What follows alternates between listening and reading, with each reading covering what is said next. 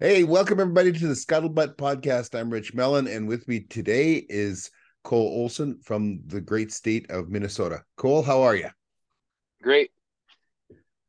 So what's going on? You reached out. You said you've trapped your whole life. We're going to talk about some trapping in Minnesota. Yeah.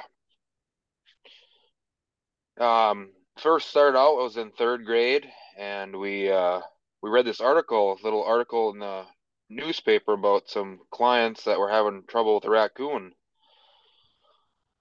So I went home from school and asked Dad, "Can I get a live trap?" Because they were trapping raccoons in an attic. And Dad said, "Yeah, sure." So then I went to the local hardware store and got some can of sardines, and I threw it in the back and down by the stream, and caught my first coon, and then from there it just took off. We don't have raccoon up here. We're too far north for it, but I do have a good raccoon story. We were uh, Okay. we were down in Nebraska and we were hunting deer. And one of the places, Nebraska is plumb full of old abandoned farms. I guess mostly corporate have moved in and they've bought everything up and all these farmsteads have gone you know uh, into little ghost towns practically.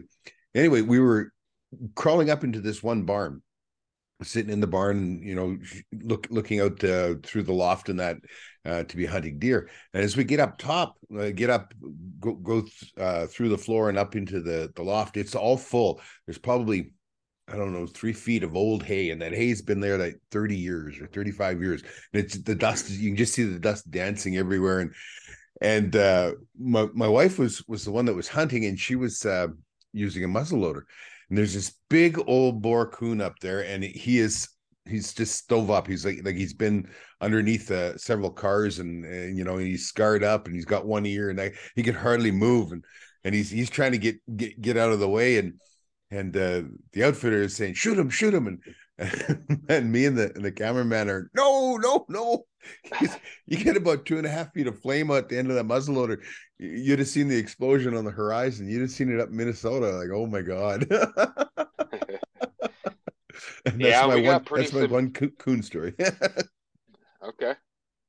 We have some pretty big raccoon up here. I mean, I was averaging this year 25 to 35 pound raccoon. Really? Yeah, the biggest I got this year was a 5X. 5x. I guess they go Yeah. to 6x, don't they? Is that the biggest? Yep. Yeah. Yep.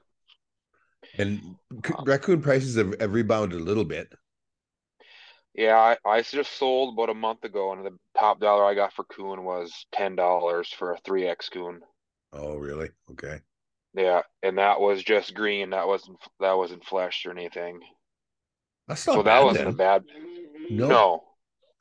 no, that's not bad at all. Like we do not have that green um marketplace here at all. We don't have it Okay. in the round, and we don't have a green. Everything has to be put up and dried and fleshed and dried, right? And my fur buyer, well, he'll give us $2 less than what he put them up. So I mean, there's not really worth putting them up for less than $2. No, no. Well, raccoon is a lot of there's a lot of fat on them, right? They're I Yep, don't know yep, anything about them. greasy, Greasy, very huh? greasy. Yep, And is it a tough fat or does it push off easy? push off easy, but it's just so messy. Your knife, you got to clean your knife constantly. Okay, okay. So it wouldn't be like an otter, which is pretty damn tough. It'd be a lot No, very softer. easy to skin. Yeah, yeah. But the only thing that sucks about Minnesota, we start in October, and then, by end of November, it's freezing up, and then after about 20 degrees, those raccoons go dormant. Yeah, yeah. They would hibernate for a little while or until warmed up again, right? Yeah, yeah. Yeah. But then I'll get my Fisher boxes out, and then if it gets above 30 degrees, all my Fisher boxes will be full of raccoon because it warms up. Yeah. So do you have a lot of fisher there as well, then, or? Yes, we have quite a few Fisher around, but in the state of Minnesota, we're only allowed two Fisher or two Pine Marten, one of each combined. Oh, okay. And it's not on draw or anything. That's just the limit. Yep. Okay. And we're too far where I'm at. We're too far west to have a lot of pine marten. You get up towards Ely, Minnesota. There's quite a bit up there. Well, marten, like we have a lot of marten, and we have a lot of fisher as well. But marten need lots of snow, and Yeah. that's one of the things that when you get both marten and fisher, then you're kind of on the edge for each one of them. Um, a marten likes to have a minimum of 2 feet or more snowpack every month, and to work with, and a fisher likes to have less than 2 feet of snowpack. And it just so we have, if you have 3-4 winters in a row where we have very little snow, our marten numbers go down, and that's just because they're not Okay. they're not they're not surviving the winter. They can actually freeze to death. A Oh, wow. marten is a fur bearer that can actually freeze to death because they have such a tiny amount of fat on them. They don't have enough fat stores to survive being in the cold very long. So they need to get under that snow. They need to get it's called a subnivean climate. And I imagine you have a snowmobile, you run snowmobiles there Oh, yeah. in, yeah, okay. When we talk about the snow's gone sugary, you Yep. know, well, what's happened there is this subnivean climate setting up, and so the ground usually stays at about zero. Unless it's saturated in water and then can freeze, your ground stays at just at freezing, but that's warm enough so that it actually melts a little bit of snow just above the ground, and that snow actually goes through a process called sublimation, where it goes straight from a solid to a vapor. It doesn't get liquid in between. It just goes solid to a vapor, and then that vapor rises up in the snow until it gets cold enough, and it goes back from that vapor to a solid, and that's where you get the ice crystals or snow crystals that we call sugary snow. But Okay. that sublimation is what causes then that you've got this gap between the bottom of the snow and the top of the ground, and things like ermine or short-tailed weasel and marten get down there, and they can actually travel, in some cases, 100 yards. They'll have a trail of 100 yards underneath there. It's fascinating. You out with your snowmobile and you'd be going out in an opening, all of a sudden you watch the snow just fall around you. You've just caved in that little bit of space that was between the snow and the ground. That's what's causing it to look like it just fell. Okay. That the snow fell, right? Are we losing you here? You guys, dang, you're done up there for. No, we're good. Okay. Uh, we are Martin and Fisher are done. All of the weasels. So Martin, Fisher, Wolverine, the ermine, the mink. They're all done. They end at the end of January. Wolf, coyote, lynx, beaver, otter, muskrat. They're still all open. And really, all I'm focusing on right now are lynx and otter. A little bit later, Okay. I'll get into beavers through the ice. I mean, I've got a long time to get them through the ice yet. Yeah. Usually, I can still be trapping through the ice 1st of April. Yeah, same up with here. Yeah, yeah. My best last year was 98 beaver. There's a Wow. lot of beaver up here. Yeah. Oh, you got Um, a huge amount of water. yeah, and then I work with the county pretty heavily, clearing. They get a lot of culverts that get clogged up, and I'm the go-to guy for getting the beaver out of there. So do you work for them like as an employee, or do you subcontract to them? Subcontract to them, and then they just call me when they have a problem with a few beaver clogging the culvert up. It's frustrating for them. I mean, they bring a machine in to push a log through or whatever to clean it out, and they can come back and do it again in the morning. I mean, a beaver will Yep, they'll plug it up overnight, right? yep. And then I keep on explaining to them that it's prime beaver habitat. They're going to be back here every year. You just got Oh to yeah. manage them. I deal with oil companies, but it's very busy uh, oil sands, but it's deep oil sands underneath my trap line, and so it's a very busy oil field. And beaver are a non-stop problem for them. And I just tell them, like, we can dynamite, we can dig, we can trap, we can shoot, we can do whatever, but Prime habitat never stays empty for long, you No. know, and that's the truth of it. I mean, it's kind of like selling beer. You never really actually buy it; you just rent it, right? Yeah. So I don't mind that at all. You know that the beavers are keeping things busy. I won't do any beaver work in June. That's because the around here that's the time of the year that the kits are in the lodge, and they can't swim for the first month. You know, No. and they're waiting on they wholly dependent on mom.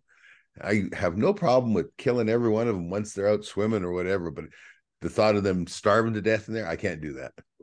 I Yeah. just can't. Yeah. Yeah. I actually had a few that I couldn't get this fall, and I was up muskrat trapping, and I finally found the lodge where they've been living, and I found the deep run. I had water over my waders, and I'm lucky I had another guy with that I had some longer H stands with. He actually pulled me out because I don't think I'd have got out of that beaver run if it wasn't for him. Oh, really? Yeah. You guys are so lucky though. I mean, you have such a solid bottom in your water.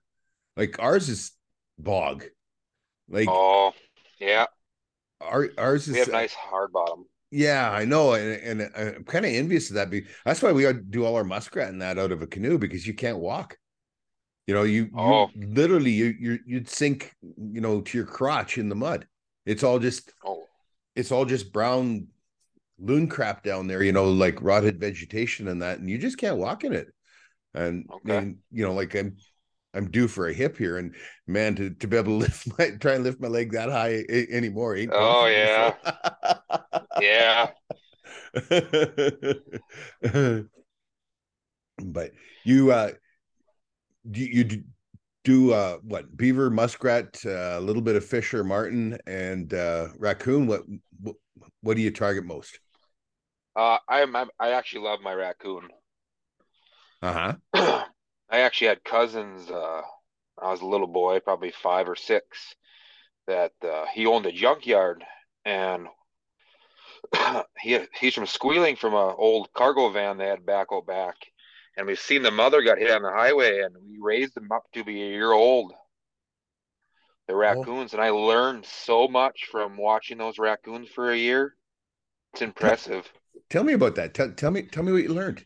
Because I mean, a raccoon to me is just I'm a blank piece of paper. They well, we mom wasn't very happy. We bring them into the house, Oh, and anything silver they grabbed, coins, silverware, anything, it's a bright shiny, and huh? they won't let go of it. You can put a quarter inside of a crack of a wall, and he'll hold on to that quarter all day. He won't drop it. No way. Because in nature, when they a lot of ours eat a lot of clams and crayfish, and that shiny thing in the water represents a clamshell. Okay. So Okay. some of my sets, I put out like a flashing or a galvanized steel on a rope and hang it from my set. So if a raccoon's working the river bottom, he'll see that floating over the top of a trap, and he'll come over and check that out from a ways away. Oh, so you'd have a trap set on the bottom? Is it Yeah, I'll just have a describe? coon. I'll usually like a coon dagger or a coon grabber. Oh, so a dogless trap. Yep, Yeah. yep. Okay. Or and I have took them from, if there's a tree leaning over the top of a riverbank, I'll put a piece of flashing up there, like flagging you do for bobcat or lynx, Yeah. and then bait them like a pocket set. But they Oh, like attraction. If it's fancy or spinny, they want to come check it out. very much like a cat that way, then, aren't they? Yep. Curiosity killed the cat. Oh, curiosity kills all my cats. Yeah, they got to figure out what's going on there, and they're not bright, so their figuring is a one way trip. Correct. I wish your lynx were as dumb as our bobcat up here. Well, our lynx are dumb. There's no question about that. Our bobcat are. I had 8 or 9 refusals this year because we in Minnesota we need a 7-inch hang over our boxes so it keeps the dogs out of there. Okay. So I get a So the, lot of refusals. explain to me how this works then. What So what you got what like what a about so you have like a 160 box, yeah. and your trap has to be 7 inches away from that top of the lid. So 7 inches So you're back in the box? nope, you just gotta have an overhang of 7 inches. So Oh, supposedly dogs can't get into the box. oh, okay. See, I don't use any body grips at all for my cats. Correct. You use a lot of snare pens. Yep. All snare, all snare. Yeah, Some of them, most, I mean, a lot of them are in pens, but I also do blind sets too. It just depends on the year. You know, some years you have a lot correct. more cats traveling than you do otherwise, and like right now, the last couple of weeks of the season now, the cats are thinking about love, and they start marching a lot. Right, they'll make miles after Hmm. miles. I had one on the last check that was out marching, and he must have marched for I don't know, an easy mile on my trail before I ran into him and actually got to shoot him. And Oh as wow. yeah, it's only the second time in my life that I ever shot a lynx. And let me tell you, I have a lot of miles on machines in the bush, right? Oh yeah. But they're just one of those animals. And I don't know if your bobcat is this way or not, but if you're on a road or a trail or whatever, and you see something way up there and it's sitting on its bum, I can guarantee you it's a lynx. It'll never be a dog. It won't be a coyote or a wolf just because they don't sit down like that. You know, and a Correct. cat's just casual. They sit down and they're not really afraid of you. I mean, you get up close to them and then they'll move off, and that's what this did. But I can't legally have ammunition in my gun in Alberta. So I had, you got to stop, you got to get the gun pulled out, you got to lift the seat, you got to get the ammunition, shove it in the gun. All the while he's sitting there looking at you, like Yeah. We actually had a few guys up here at the angle that bobcats visit their fish houses. right. They'd wander up to them, and I wish my bobcat were that tame. Well, Everyone I go after, they see anything, they're gone. I have a high stand on the home quarter here that I set it up for grandkids to shoot deer out of, and this year some doctor friends and that were out after elk, and my brother was there too. A fisher adopted this thing, and he must have crapped in it a dozen times. He would get up into this high, it's got no doors or anything on it. It's a building, and it's up 20 feet in the air, and he'd climb up the pole, and he crapped in it like a dozen times. I don't know what the heck that was all about, but Hmm. Well, yeah. You never know what's going on with animals, do you? no. So then tell me about your bobcats. Like I don't I don't know the difference between a bobcat and a lynx. I know that I've seen a lot of people catch bobcat. They'll get them to put their head into a body grip. And that's really hard thing for me to have a lynx do. For one thing, it would have to be up off the ground. The bottom of that trap has to be sitting at probably 10, 12 inches off the ground, so that he's that he can look straight in. He's never going to crouch down. You couldn't have a box on the ground or whatever. He would never crouch down to crawl in. That just wouldn't work for a lynx. And Correct. I don't know how you'd get him to go into a box, because there's just nothing there that like they don't lure. I mean, I have a lure, and it smells, but part of it is the attraction when they're looking at it. And I mean, the lure makes them want to rub. They want to rub their face on it. And Correct. whenever I get beat, you have a frozen snare or whatever, you can see you can see where he's rubbed it on his face. You can see the imprint of his hair there, you can see little short hairs stuck in the lure, and I catch one of the greasy face, stinky things. I know what he's been doing, but Yep. but as far as meat, like, I mean, I do have some meat sets, where we do the cage, and mostly I do them for Wolverine, but you catch a fair amount of lynx in them, but not in the trap. You have 30-30 there. And but very few of them there. They will, I'll catch them circling the pen, and I'll catch them in snares as they circle. So when I Okay. see people that are catching all these bobcats with them putting their head into a body grip, they must be a lot more aggressive than a lynx is. Very. I've had them push right through my wires on my traps, my dogs, right through them. Really? But this year I tried a different meat thing, and it's nothing beats beaver. Oh no, Just nothing. I tried calf liver this year, some other things, and I'll never. I'll always use beaver from now on out, Muskrat even works on my pretty good fisher too. sets. Yeah, I Yeah. mean, I use both beaver and muskrat, and I don't know, they both work pretty good. It's handy. I do a lot of my muskrat in the fall, and once they're skinned, you just whack them in half and you shake the guts out of them. They're Yep. split them out the back of the ribs. You shake the guts out, take the tail off, and then half a rat goes into each box for muskrat and or pardon me, for fisher and martin. And there's a lot of times you see ever seen a step up for a step up set for like lynx or bobcat. So you've got your boxes Yep. up the tree, okay, and it's my box is usually 4 feet off the ground. So a lynx will come up and he'll put his feet up against the tree. Well, if you take and put a stump there and put a trap on top of a stump, and he'll take and step up and he put his foot right into it. It's a really common set that used to be from the old days around here. I have to check that set every 48 hours on my trap line. Correct. And that's why I don't do as much of it as I normally would, because the lynx are constantly come checking out that beaver. And yet I can put half a beaver hang it in a pen or whatever, and it's just not the same attraction. I don't Correct. I don't understand it. I think part of it is that cat is just he's so uh curious. He wanders along. It's like boom, it's there. But to actually make him come in, work it, or something like that, I think that's a different story altogether. I don't think they're that kind of animal. It's like trying to bait an otter. You just don't bait an otter, or I don't No. anyway. No. No.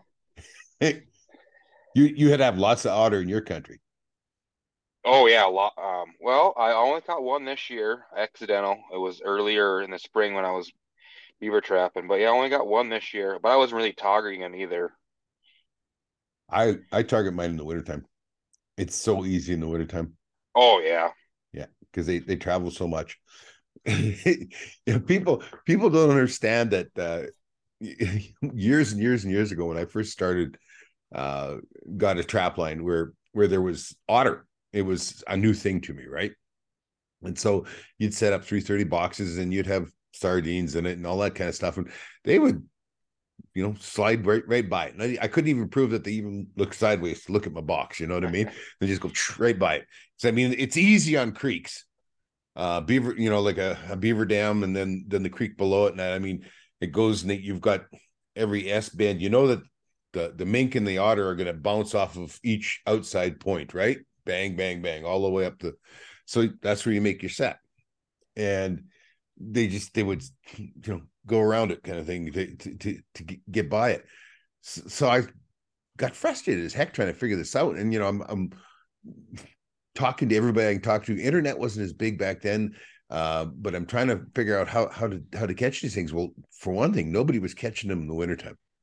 There was just no literature whatsoever about catching an otter in the wintertime. It was all and like mink, the only thing was it Johnny Thorpe and his bottom set for mink.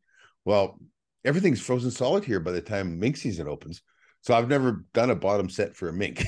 You know what I mean? Closest I have to that is you've got an overhang on your bank, and the ice is it's frozen, the ice is there, and you make that set right there, and so he'll be coming along. I guess if he could be underwater, that would be a bottom set, but it's the top of the ice bottom set. And so when trying to figure out how to target the otter was kind of difficult. Then I got thinking about it, you know, and I was doing a lot of blind sets for lynx at the time. I hadn't developed a lure or a system that was had that eye appeal for them yet. So the blind set was easy. You just take your snowmobile trail and you just fence it a little bit and leave an opening with a snare in it, and cat comes along, got a cat. So I think I started doing the same thing with otter. I mean, that's the one thing, if I could tell anybody, the most important thing that you can do to be a better trapper is to trap. And you're doing all that traveling all the time, and I'm on the same, I've got 144 square miles that's mine exclusively, and I'm traveling all this and I'm exploring all the time. But after a while, you start to see tracks happening again and again. And then I started noticing that when otter will go up a little drainage, a week or so later, depending on how big the drainage is, they come back down it, and they will travel. If it hasn't snowed or blowed or anything, they will travel right in their same belly slides. And I got thinking, well, what if I put a trap on that belly slide? And to begin with, I was really dedicated, a lot more dedicated than I am now. But I would find places where where you get the swamp grass, Yep. just that dried up hummock swamp grass. There'd be places where the otter would go through that. Well, that's a perfect place to set a 330 on a KB stand. Now I use the KB stands for standing at 330 straight up. It just sits on the ice because you got no way to stake anything down, right? Because it's on the ice. Correct. And but back then I didn't have access to KB or any of that stuff either. So I had different systems where I pound rebar in through the ice and all that kind of stuff to hold it in place. And when the otter came back through, I'd catch them. And after a while, I Okay. realized that as long as there wasn't a big snow or drifting snow or something to fill their trail, they were always going to come back on their trail. And I've even had places where I've had oil field will come in and they'll plow out a road, and I'll have had otter crossing over this road on, there's water on both sides, and so they're crossing over, and they'll plow it, and this is all plowed over, and I'll have to dig and find my trap, and that's always kind of exciting that when you got a 330 in there somewhere, right? And you're digging it Yeah. out. Kick it one time. Yeah. But then you just dig a trail that wide. You just dig a trail that wide through that plow ridge, and the plow ridge might be several feet and all that, and you set a trap right in there. That's it. You Okay. don't you don't cover it with anything or anything else. Those otters come back as long as it lines up with their trail. Their trail on Yep. both sides. You can set them one on both sides. As long as it lines up, they come back through. Boom, you've got otter. It's kind of funny. I wish we could have exposed 330s here. We got to have them half submerged in Minnesota. So how do you do that in the wintertime? I actually found those secret for you. I use peeled potatoes near Beaver Run. Uh-huh. A lot of time this year we got snow right away, so we couldn't see underneath the ice. You can see bubbles going out of the hut. Well, if you can find a run close to that, I take a peeled potato and then I take a log. I wire my trap to it, chip out squares to get your trap in there, and peeled potato looks like a ball of roots or a fresh popple tree. Yep. Every time you'll have a beaver. To try it. I'll bet on it. I'll bet on it. Yeah. Because I take and peel a piece of poplar and Yep. ramming it up in between but I mean that you put that right on the trigger, right? Yep. Do you catch many rats that way? Oh yeah. Every Yeah. rat. That thing is clogged up with rats every time. Yeah, I know. I was thinking that. I watched some guy. This is one of those YouTube things that it's like, well, I'll try it, but I'm not going to tell anybody I'm trying it. I took and I've got a place where water overflows a beaver dam all the time, and there's quite a bit of head there. There's two lakes that all drain all down to it, so it keeps a spot open. Sometimes the size of my desk is about it, but sometimes it's several feet in each direction, kind of thing, and there's current there. So I catch, and there's lots and lots of otter there. I catch lots of otter there every year, but I took and put big rubber minnows on my uh, Okay. triggers of my 330 and that. And I was constantly getting it was so funny. They were constantly they were triggered and nothing in it. And I mean, nothing beats a 330 Belial. Like, I mean, it No. just doesn't happen unless it's like a muskrat, and he fits inside of it when it closes, kind of thing, right? Boom, Correct. and he, if he hasn't got a toe or a tail sticking out, then he's safe. But one day I went back there finally, and I had about a 16-inch pike. I was like, well, I know what's hitting them now. Yep. But it would just sit there. I had it straight up and down, and kind of where they had the dam here, and there was kind of a like a little deeper trough, and they would come up out of. I imagine they came up out of there. That I mean, because they went straight to the crossover, and so I just set it down in there, and there was a bit of current. Well, that twister tail thing that I had, was this long with kind of a twister tail. Well, it would just the tail would just lazily move in the current. I guess that would Uh-huh. drive a pike crazy. I don't know. Yeah. And then our coyotes up here are awfully smart. If you get 15 coyotes a year, you're a great trapper in Minnesota. Really? Everybody and their brothers shooting at them, running dogs. They're very pressured around here. Are you allowed to bait? Yes, Okay. I actually got into this year and I haven't had much luck, but we've got so much snow. Well, snow It's hard and, to get and trail. but snow and bait is just the perfect time, man. Like Oh yeah. if you've got lots of kites around, like I mean, I my home quarter, I take 2 dozen between 24 and 30 off of every year on my home quarter, but I take two dump trailer loads of meat scraps there. And Okay. and I mean, you got to set it in the right place. A lot of people don't think about it when they go to set up a bait, and whether it's for wolves or for coyotes, you want to be on the edge of something open, and you want your bait to be just out in the open. And everybody says, well, but then they can walk down the edge and not go by a snare or whatever. That's true, but you got to think about the animal itself and how he's going to behave. But I want it so that the birds can find it. Overwhelmingly, 98% of that meat's going into a bird. Like I mean, Yeah. we have ravens. Do you have ravens there? Yep. Yeah, we got lots and lots of ravens here, and they Magpies. yeah, and the ravens and magpies eat a lot of meat. So I mean, I know that I'm feeding the birds, and I want them to be making that big noise up and down and all the time. And I mean, I put on the one side of my quarter section here. Uh, I'm sitting right against my neighbor's quarter section. His is wide open. His is wide open. It's all an alfalfa field, and my quarter is all bush other than this one. I don't know, 10 acres. That's a little bit of a meadow, and I'm just sitting right there. And yeah, lots of times the coyotes, you can see where they've come right across his quarter section, and come to the bait net. But when they go to leave, then they leave through the bush, and that's where my snares are. Or they get there and they're kind of leery, and so they go to circle it, and then depending on the wind and that, will they circle it, and that's where my snares are, And so you catch a lot that way, right? But Yeah. the big thing is for bait, a bait pile is you can't let it run out of bait. If you ever run out of bait, then you're gonna have to you Correct. got to get a bunch there, and you start all over again, right? I actually caught my first coyote this year with foothold, so this next fall will be wide open So can you use lethal snares there, or you just use restraints? restraint. Okay.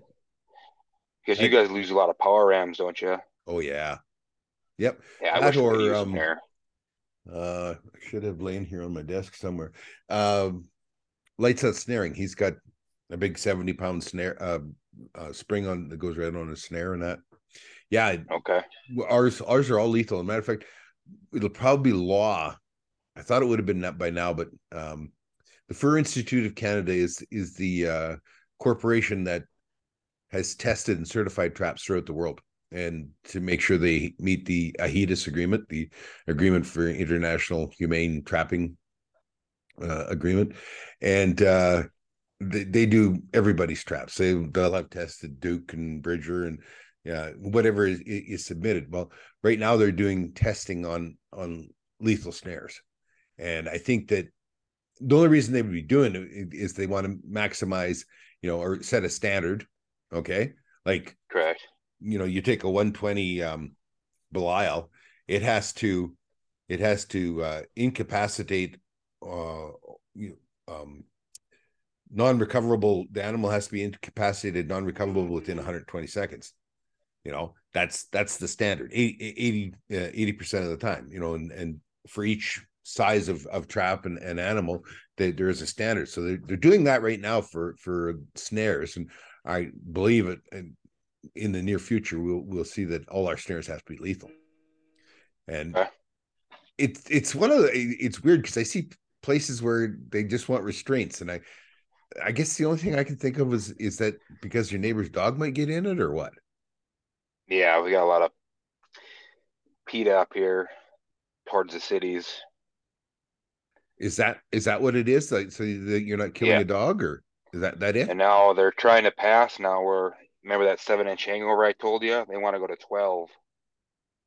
Really? Yeah, and I've Really? in the 15 years I've been trapping, I've never got a dog in a box.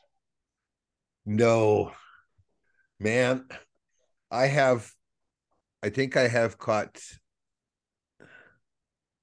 one or two wolves in a 330, and maybe that many coyotes, and I've killed a lot of animals. I have killed a Yeah. lot of animals. Like, I mean, it's just not something a dog does. Uh, No. a domestic dog might. I don't know. I know that when I do footholds, if I end up having in November where I don't have a bunch of snow and that, and I do footholding and that, I catch my neighbor's dog all the time. Oh yeah, yeah, yeah.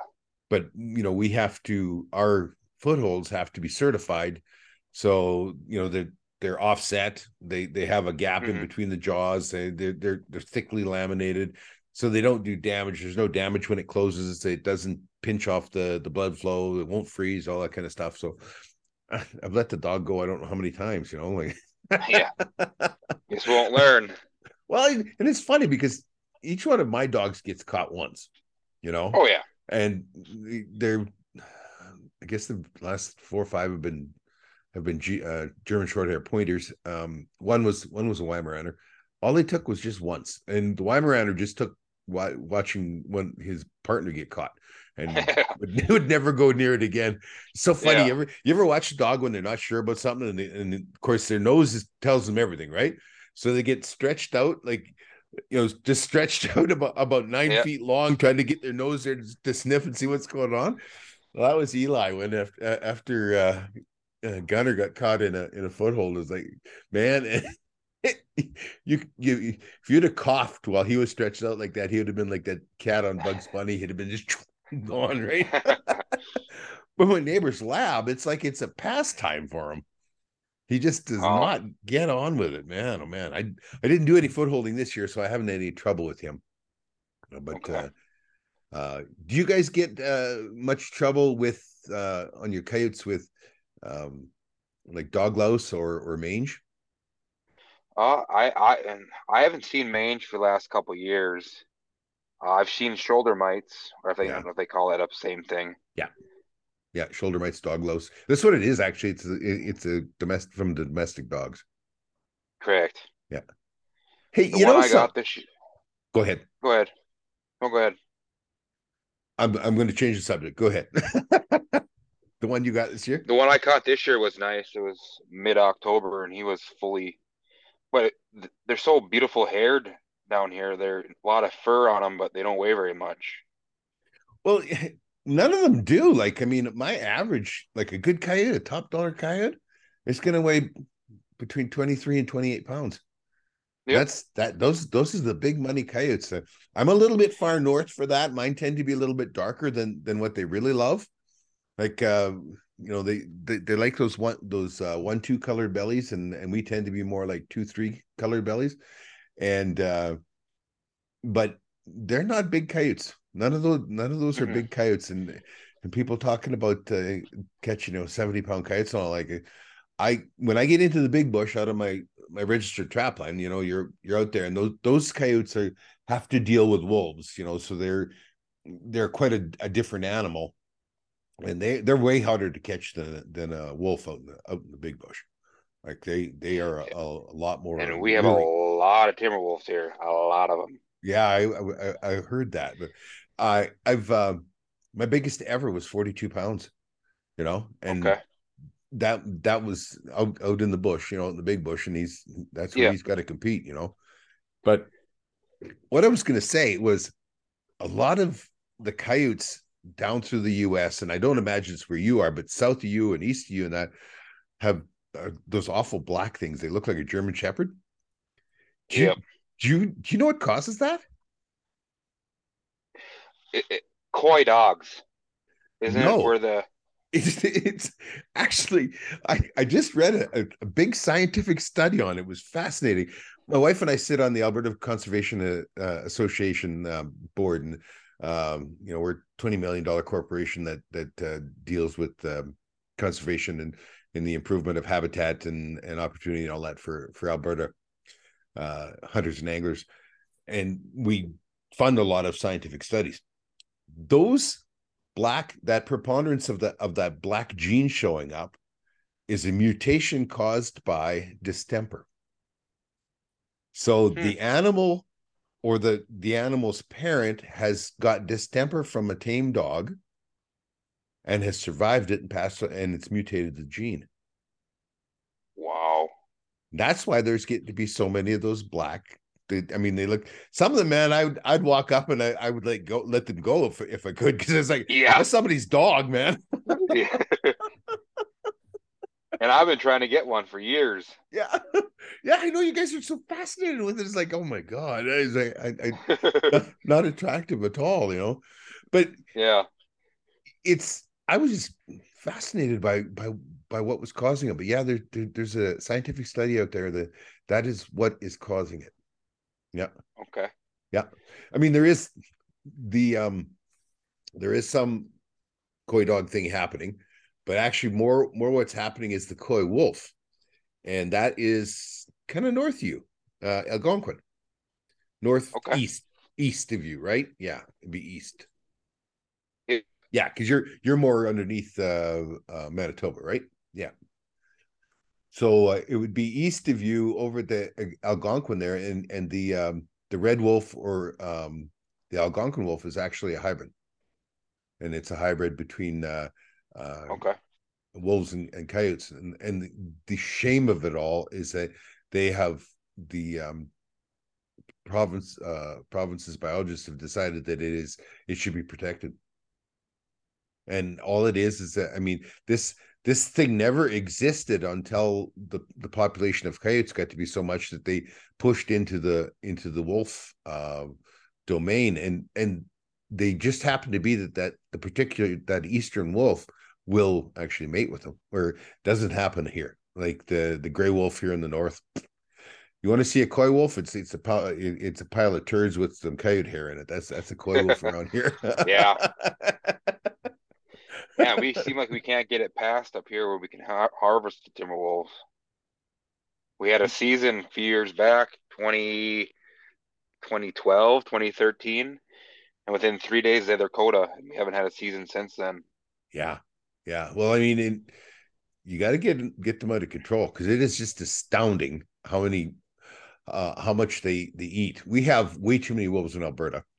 They figure healthy Alberta population would be around 1,600 wolves, and we're sitting at probably 9,000. And Wow.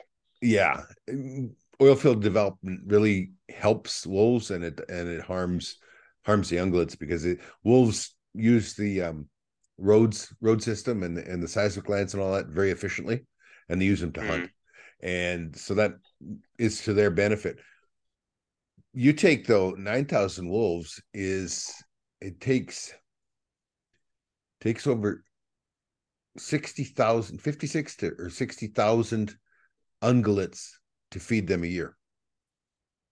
So moose, deer, and elk, it takes about 60,000 of them to feed 9,000 wolves in a year. And that's not counting you and me with a gun in our hand, or the ones killed by an F-350 or anything else. That's just feeding them wolves, yeah. you know? And to produce that 60,000 and to have a stable population, you're looking at over 300,000 ungulates to produce that food for those wolves, you know? We have a lot of cattle farmers that lose 10, 11 calves a year. See, and that would never fly here, because we're allowed to kill everything. Like, I mean, Okay. I'm allowed to like there's no control on wolves or coyotes. I can shoot coyotes, wolves year round on private land. Hmm. That's I you can on my private land I can shoot black bear, every one of them that I see or want to get rid of. Cougar the same thing. If they're threatening livestock, we can shoot them. Like I mean, it's cattle country though, so I mean they've been a lobby that's been around for a long time, and they Yeah. have a loud voice, right? It's not like they're doing us trappers any favors. No. We just happen to be on the benefit end of it, right? Yep. So your favorite animal to trap? That's got to be a raccoon. Okay. And your favorite set? Um. Uh. Uh. I feel like a dirt hole set, yeah, like a pocket set, Okay. because a lot of your mature boars will go into a dog proof. Anybody can trap a raccoon, but I want to get that 20% that nobody can get. Okay. And they Um, will. if they see too many of their buddies get sticking their hand in these, they kind of get smart, and the only way you really get them is with a pocket set. Okay, so describe this to us. So there's lots of people So that. you take like take a spade shovel, like you're in a let's say you're in a river bank, and there's the bank comes down and it levels off, but the water's not all the way up, so it's kind of like a opening there. Yep. Take take your shovel and stab it in and down, make a platform, and then dig yourself a little hole out and put your bait in there. So when that raccoon comes in, because most of your raccoons will come swim down the riverbank looking for food, and he'll smell that bait and he'll step on that shelf, and that's where your number one and a half coil spring will be sitting, and then he just slides down into the water and drowns. Okay, so you have it on a drowning cable or pole or whatever, right? Yep, yep, Okay. Fish is the best bait for them. yep. Fish based or anything sweet. They have a kind of a sweet tooth on them. I actually found at the local Walmart a couple of years ago called Fruity Pebbles flavored syrup. Drives them insane.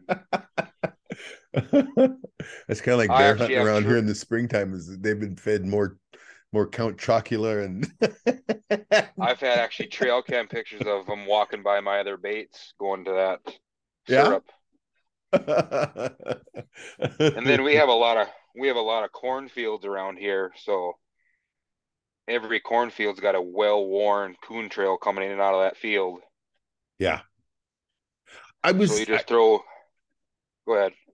no go ahead. So every so you put two, three corn or dog-proof traps in the trail, and next morning you come, there'll be two, three coon in those traps, guaranteed. It's astounding how many of them there is, isn't it? Oh Uh, yeah, and their prices aren't that high, so nobody's trapping them. And yeah. every Well, farmer knows what the coons can do to a cornfield in a matter of time. and I mean, this same thing, the same discussion is happening right now about especially about coyotes, right? Because coyotes were worth money for the last, I don't know, 10 years. They've been worth pretty good money. Now people saying, well, they're not worth money, so I'm not going to go trapping it. It's not worth my time. Well, I look at it like this. One, I probably spend as much money to go fishing or maybe more money fishing and where I go fishing and travel around the world to go fishing, and it's never made me a penny.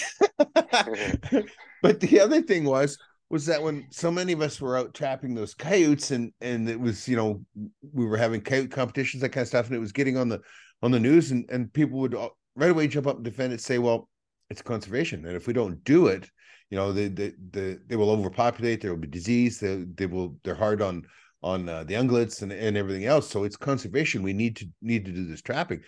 um that was true, but whether they're worth $1 or whether they're worth $100, it's still true. Yep. And like, so I mean, I still do my trapping, and then I mean, if I throw them in the freezer and when I get up to a boxcar worth of coyotes in there, I'll take a ship and I'll get whatever I get from. But it'll Yeah. it's it's also, I mean, it's for me, it's one of those things that has a lot more value than just the dollars involved. I mean, it's a very uh, serious part of my mental health. You know, it keeps me pretty straight and narrow, which you don't want to see me wandering. Yeah, and I got my kids into it too.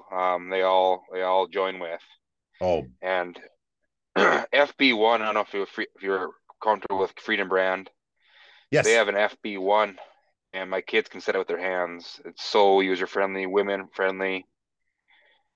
good. I And mean, the kids are our future. I oh mean, yes, without the kids, we're not going anywhere, and we're just slowly going to die out. Um, we have had a lot of feedback because of the show. We get a lot of feedback. The fellow I did a podcast with here just the other day, he was saying, "Well, it's because of you. It's because of you." And like I didn't know whether it was a good thing or a bad thing, but we get a lot of feedback like that where people say, because of what you did, you got me interested in it. We're seeing a lot more of young adults. We're not capturing them when they're kids.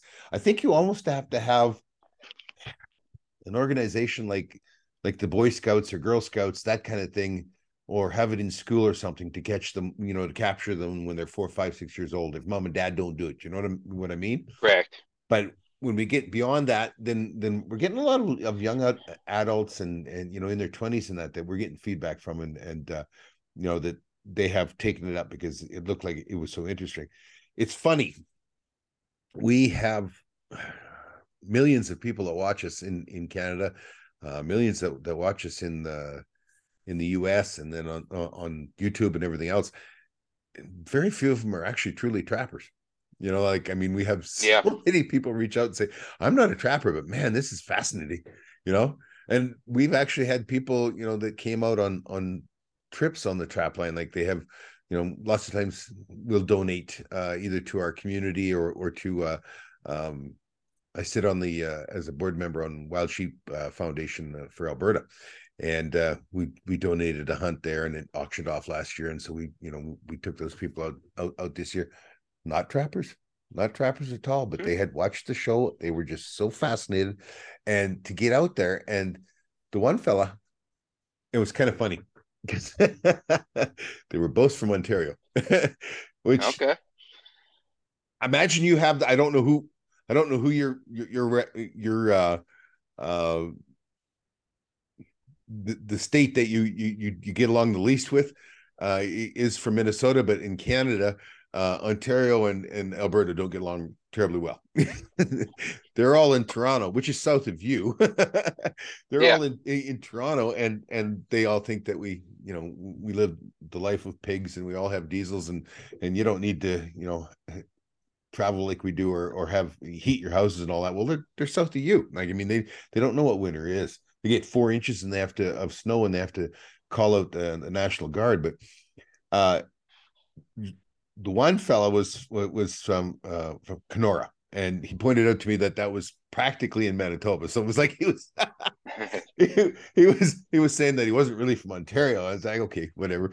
And the lady though was from downtown Toronto, and I guess like her family just couldn't believe that she would come to Alberta, and they both have jobs in the oil patch, which is another big no-no, right? yeah. and and and it was awesome, but they have just come out here, and one of the things that they talked about was that out west that things were so free.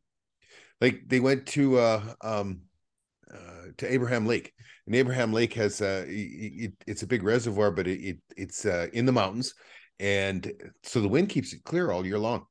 And it is the freakiest thing to look at because you'll have that much ice, and it's like clear ice, but there's a lot of methane underneath the lake, and so you get methane bubbles everywhere too, right?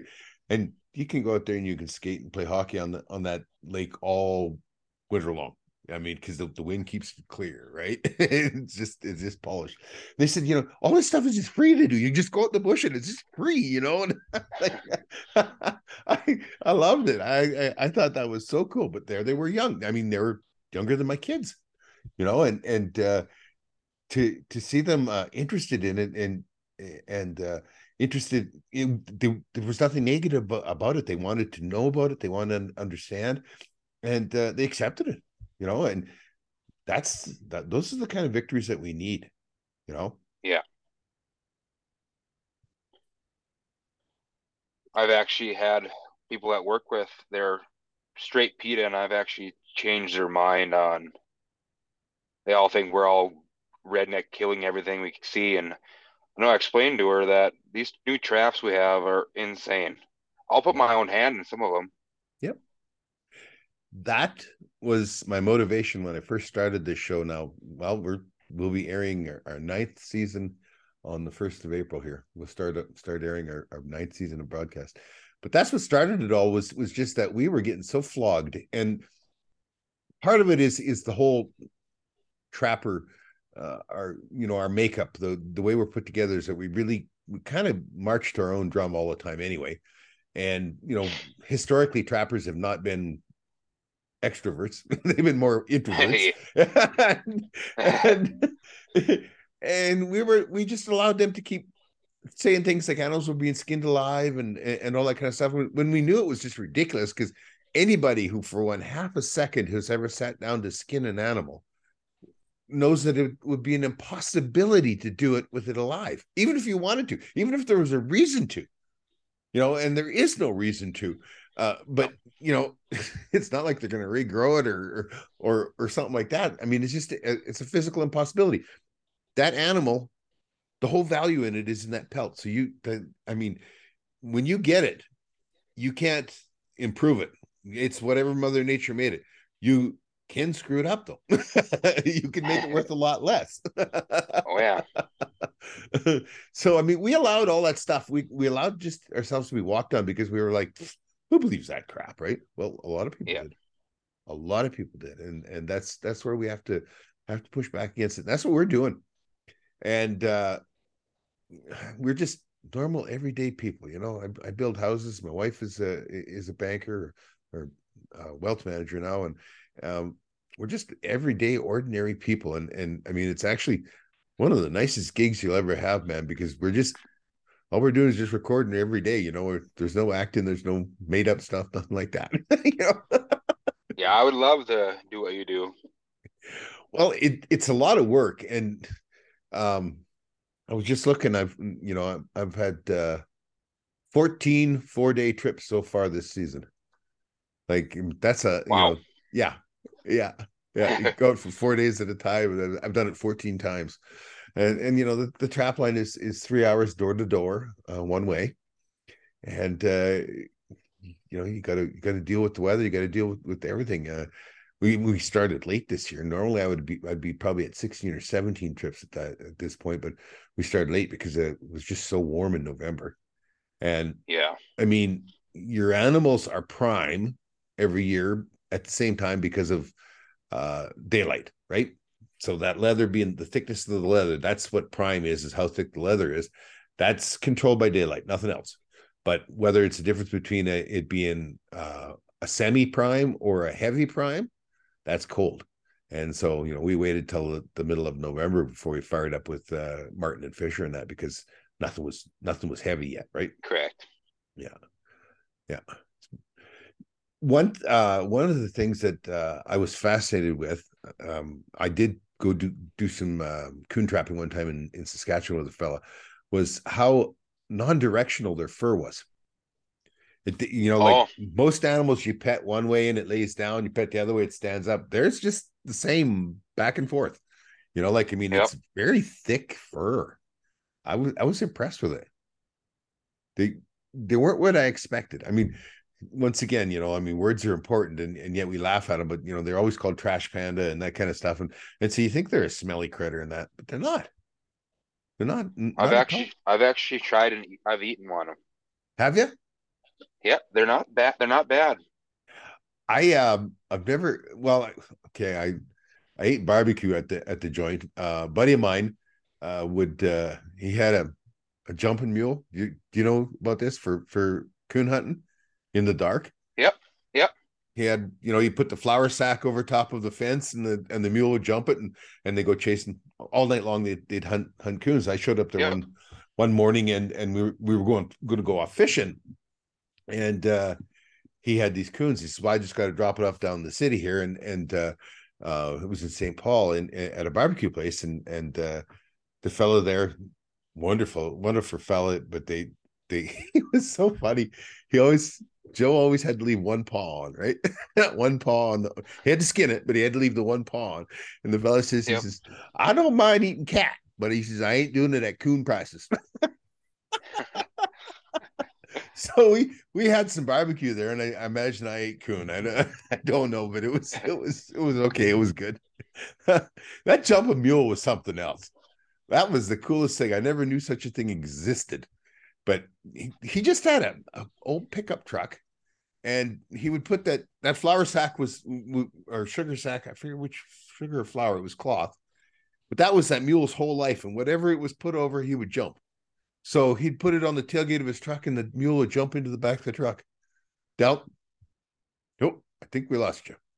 Oh, we had something go south on us there. I don't know what it was, but we're Okay. back again. I was I talking have. about that jumping mule, and wherever he put that flour sack or over top of it would jump, and it would like into the back of his pickup truck, and he'd close the tailgate, and down the road he'd go, and the dumb mule would be leaning in the corners. It was the funniest thing ever. But I asked him one time, I said, "Whatever happened to the mule?" And he says, "I lost that flour sack, and he just wasn't the same again." I have a buddy that runs coon dogs and coyote dogs. That's an experience you got to do one time. I've never done coon, but I've done cat and bear with hounds, and Okay. man, let me tell you, yeah. It's wild. It's addictive. Like, Oh, very. wow. He used to call me on Sunday mornings because I didn't live very far from him. Sunday morning, we'd go cut a track and let the dogs out. And 15 minutes later, here comes that coyote, four dogs chasing come out of the county down Oh, the wow. line. Hope you're a good shot because there's a few times where we bumped a dog off because get all fired up and all of a sudden you're Got a phone call. yeah. Yeah. Yeah, that, And that then that we run a lot of dogs for some cornfields too, and that's a blast. I was amazed at a fella over in Iowa that I talked with, and he trapped in the cornfields in Iowa. And I guess they have a lot of drainage problems there. They have so much water in these fields that they have weeping tile everywhere. And it's some Okay. cases it's pretty large weeping tile. And the coons would go up into this weeping tile. And he said it was just I forget how many he would catch. I want to say his best year he caught 1,000, but it Is that was the Iowa trapper? yes, yeah, Yeah. Yep. Justin his Yep. name is, yes. Yeah. And it was just he said, but it was because there were so many raccoons in the corn, and they all hid in that weeping tile net. So it was an easy, he said he didn't know how you do it otherwise, right? Because they were Correct. just so it was such a focusing thing, right? It was pretty damn interesting anyway. Yeah. Yeah. He taught me quite a bit about dog proof trapping. Yeah. Yeah. Is it I imagine there's some tips and tricks that involved in those, huh? Yeah. They're very user friendly. It's pretty much a well, he runs a lot of pull system. I run a push pull because we have a lot of skunks here. So explain to me the difference. I like once again, I've So never used one. a pull trigger would be like when the animal reaches in her and skunks, possums, and raccoons all have axe-triggered hands. The only animal that can actually grab something and pull it up. Okay. Well, they do make just a pull trap. The ones I run are push and pull system. Okay. That allows you to catch more, does it? No, but with just a pull one, you won't ever have a problem with a domesticated cat or a dog because they can't pull up on the Right. lever. Gotcha. Yeah. Okay. Learn something every day. Like I say, I never had anything to do with those traps. I You guys have you guys have skunks up there? we do, but once again, they by the time season starts, they're hibernating. Like Correct. I've caught out in the big bush. I caught two on my trap line like 2 years ago in November. We had a big Chinook come through, and it was like I got mom and one of the little ones or whatever. Because one check Okay. I had a fairly good sized skunk hanging there, and the next check I had a smaller one. So I thought maybe that's what it was, but they must have got wet or something, or maybe Okay. they just warm up and they come out, right? Yeah. Did you skin those out then? Oh yeah, yeah, absolutely. I drew Very the very nice S. skin. Yeah, yeah. Well, they're really cool. I mean, they're one of those animals that I've learned that there's really no such thing as prime on them. They're pretty much prime all the time. I mean, the leather Correct. will thicken up in that, but their fur never changes, right? It No. changes very little from summer and through. And I go, I got buddies down south with bees and over east and that, and I'll go and target skunk and that. So I need to get enough essence for making lure and that, right?